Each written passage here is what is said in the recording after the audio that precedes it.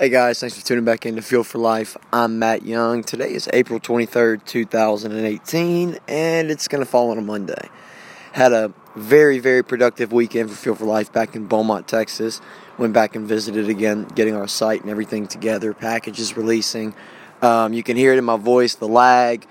Didn't get in until today, so you're catching this podcast probably about 7 p.m. Central Standard Time, so it is a later day today, but let me just tell you guys something, okay? Whenever you start doing things differently and you start pursuing your dreams, you're going to be tested in a multitude of ways. And the only thing I can tell you right now is make sure you hang on to what you know you can do, and I promise you it's going to pull you through. Make sure you surround yourself with people that keep you positive.